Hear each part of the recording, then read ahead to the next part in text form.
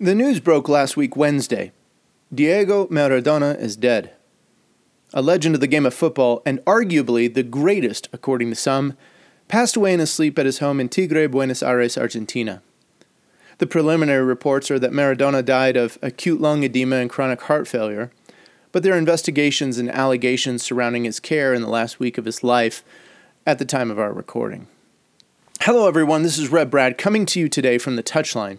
As I watched and read through countless Twitter and Instagram tributes, and I watched footballers and organizations around the world pay tribute to this man who some call a god, I was struck by one particular comment.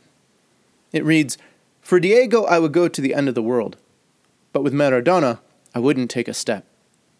Well, we dive deeper into this and into the person of Diego Maradona, and we're back after this. Just a little off foot, thinking he's going to go far post. Not strong enough with his right hand. Whips that one in. Far post, almost made him ends, and they have. He has the hat-trick. The second in his career. The third of the night. The hat-trick hero. Talked about you're not going to be able to sustain that kind of pressure. To the corner. Goes towards the near post. And you're the angle, and what a goal! What a goal! For Diego, I would go to the end of the world, but with Maradona, I wouldn't take a step.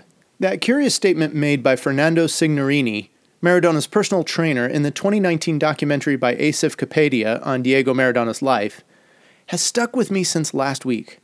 Now, I haven't seen that documentary yet, but earlier this summer, I did watch Netflix's Maradona in Mexico, which details Maradona as he coaches the second division Mexican team, Dorados de Sinaloa, in Culiacan, Mexico. As I watched that film, I saw evidence of Signorini's sentiment. There seemed to be two sides to this larger-than-life persona of Diego Armando Maradona. I watched as he religiously would pray the Lord's Prayer before matches with the team, and then turn around and totally destroy someone with his words, almost like a raving lunatic asking, "Who are you? Who are you?"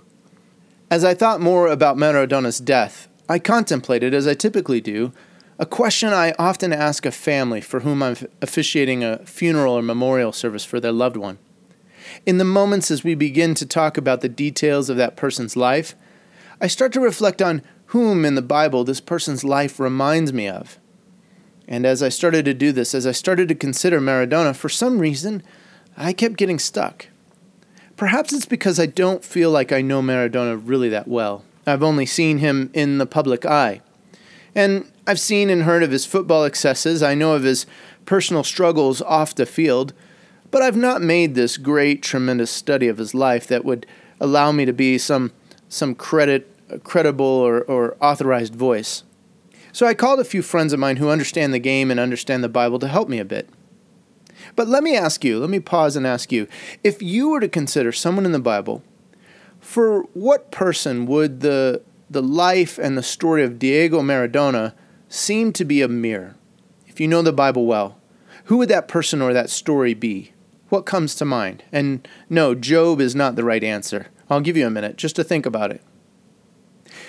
Now, truthfully, there never is a perfect example when these things come to be, but as doing this exercise, I find that there are commonalities and generalities, and the closest person that I could arrive at with my friend's help was the life of Saul, son of Kish.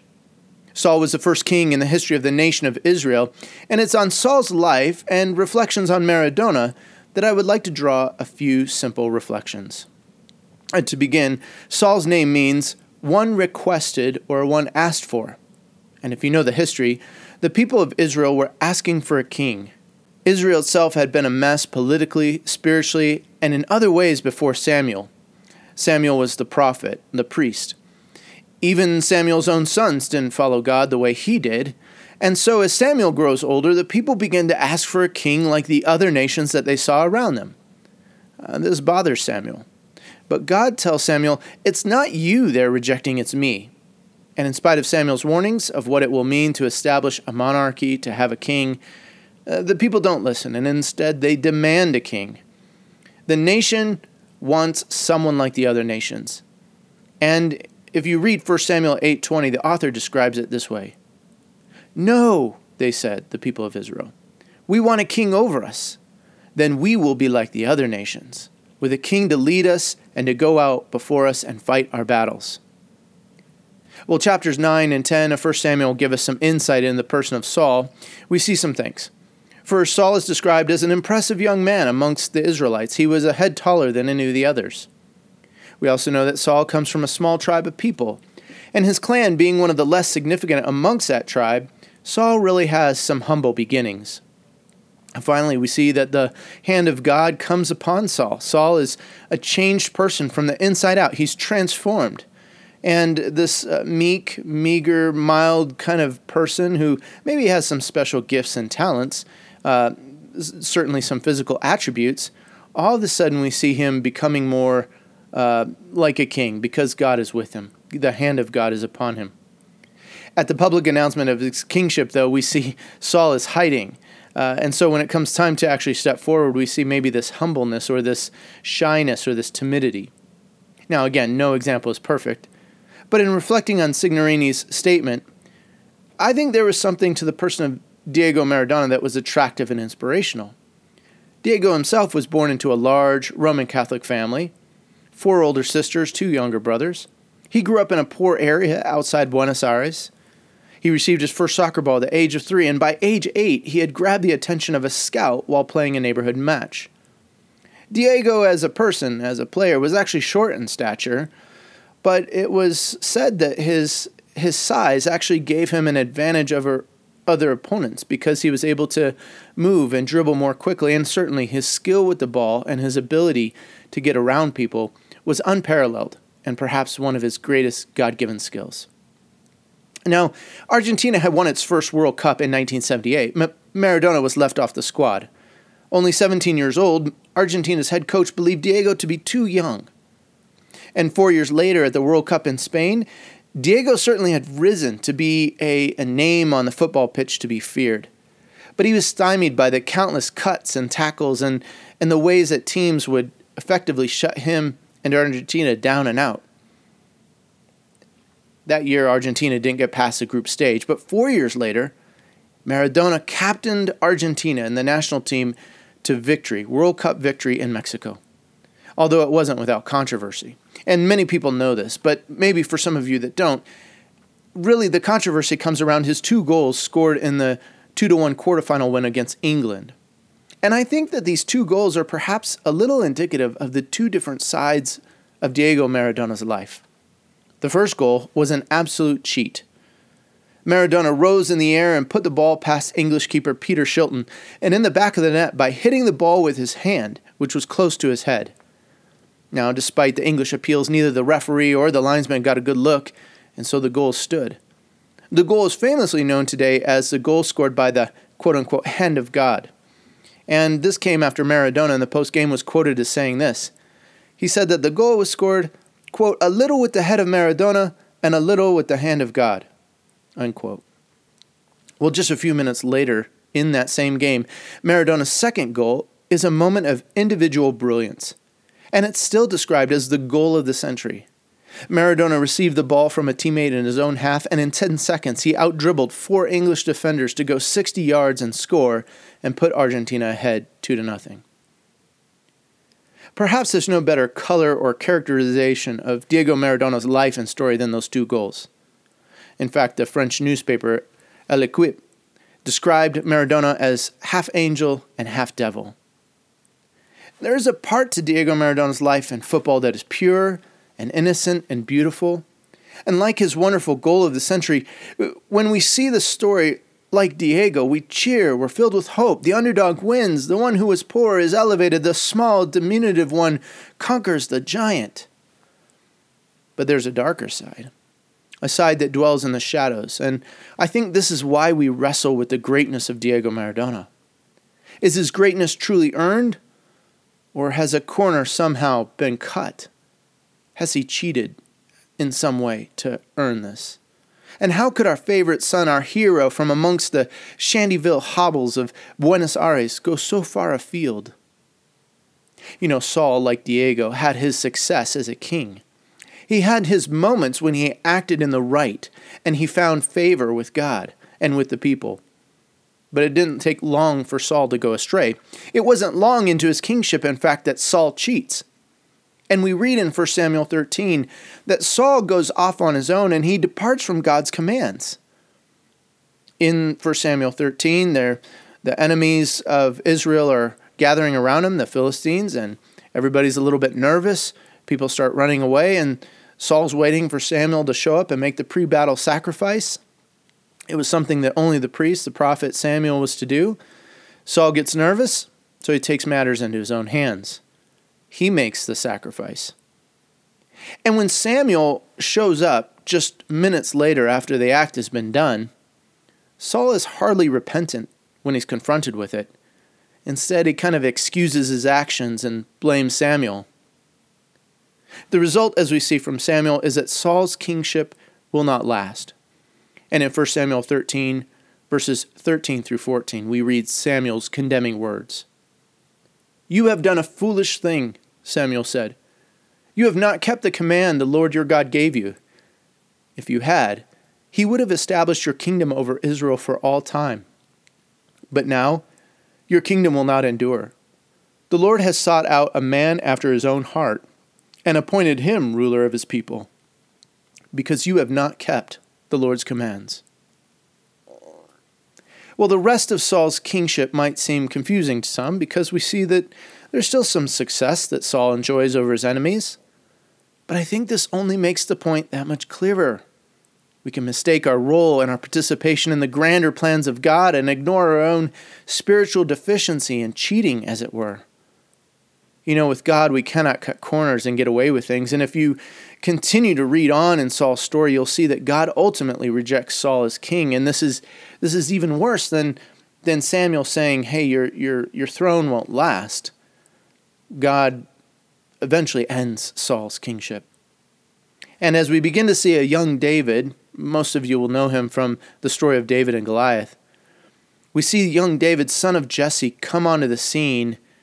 We see Saul begin to decline and deteriorate. We see Saul begin to be tormented by a madness, by an evil spirit, as it was. He becomes mentally unstable, and he lives in fear from one of his own. And David rises to have success in front of his very eyes, and it just makes Saul, it eats away at Saul inside. Well, Maradona had his continued successes for sure, but he wrestled with some deep and dark demons. In the midst of his 1986 World Cup success, he was already far down the road of addiction to cocaine.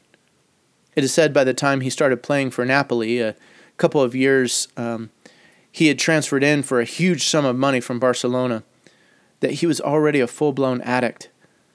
And that cocaine addiction was something he battled until 2004. He was hospitalized for drugs, for alcohol abuse. There was a divorce with his wife of some 15 years, multiple affairs, financial problems, mafia mix-ups and tie-ins, and what many soon began to label as just erratic behavior. All these things are a part of the Maradona side of the story. Now, I don't want to carry the parallels between Saul and Diego too far, but I believe we can see something in both of their lives. First, we see what life can be like when the hand of God is really upon us. There are countless blessings in store. There are successes to be had, battles to be won. We can affect change, true change, as we go with God, as it were. I believe Diego Maradona knew something of God. Certainly, Diego was touched and gifted as a footballer, and I think at different points in his life, he saw and knew even what the deeper things of God were as well. One of my favorite stories is the time Diego reportedly argued with Pope John Paul II.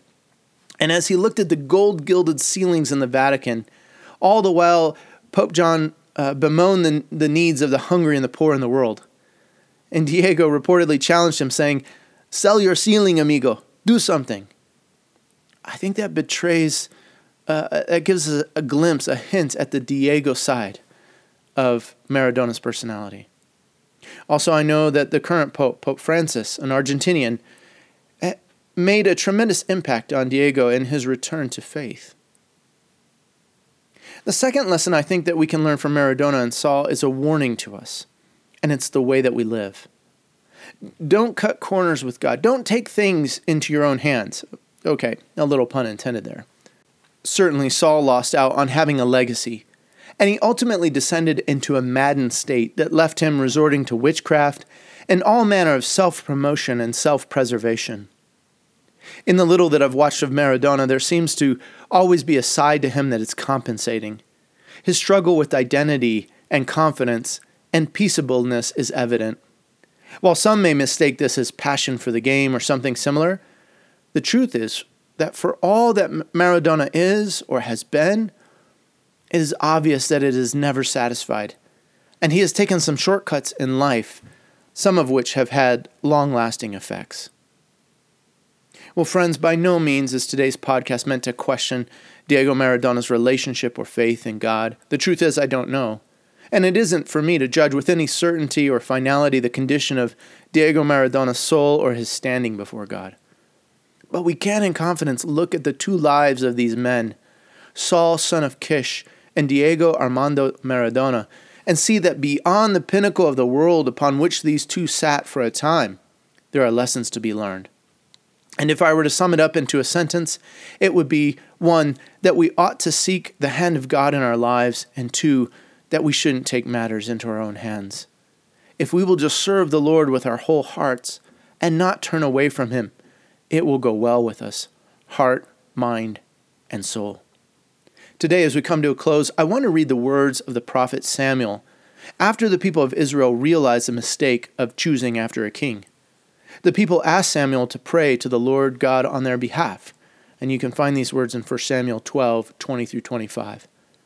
Samuel replies to them, "Do not be afraid. You have done all this evil, yet do not turn away from the Lord, but serve the Lord with all your heart. Do not turn away after useless idols. They can do you no good, nor can they rescue you, because they are useless. For the sake of His great name, the Lord will not reject His people, because the Lord was pleased to make you His own. As for me, far be it from me that I should sin against the Lord by failing to pray for you. And I will teach you the way that is good and right, but be sure to fear the Lord and serve Him faithfully with all your heart. Consider what great things He has done for you. Yet if you persist in doing evil, both you and your king will perish." Well, friends, with those words in mind, I want to close us in prayer. And as I do, a prayer for Diego and a prayer for us. Father, we place Diego Armando Maradona into your hands. Acknowledge a sheep of your own fold, a lamb of your own flock, a sinner of your own redeeming. Enfold Diego in the arms of your mercy, in the blessed rest of everlasting peace, and in the glorious company of the saints in light. And Lord, for us, as we grieve, as we remember Diego Maradona, forgive us our sins. For idolizing and worshiping Diego Maradona unrightly. For using and placing hope in Diego wrongly and unfairly. For the ways that we have turned away from you, Lord. For the ways we have failed to respect and serve you, Lord. Keep us from evil. May we learn the way that is right and good. May we see the hand of God in our lives this day and forevermore. Amen.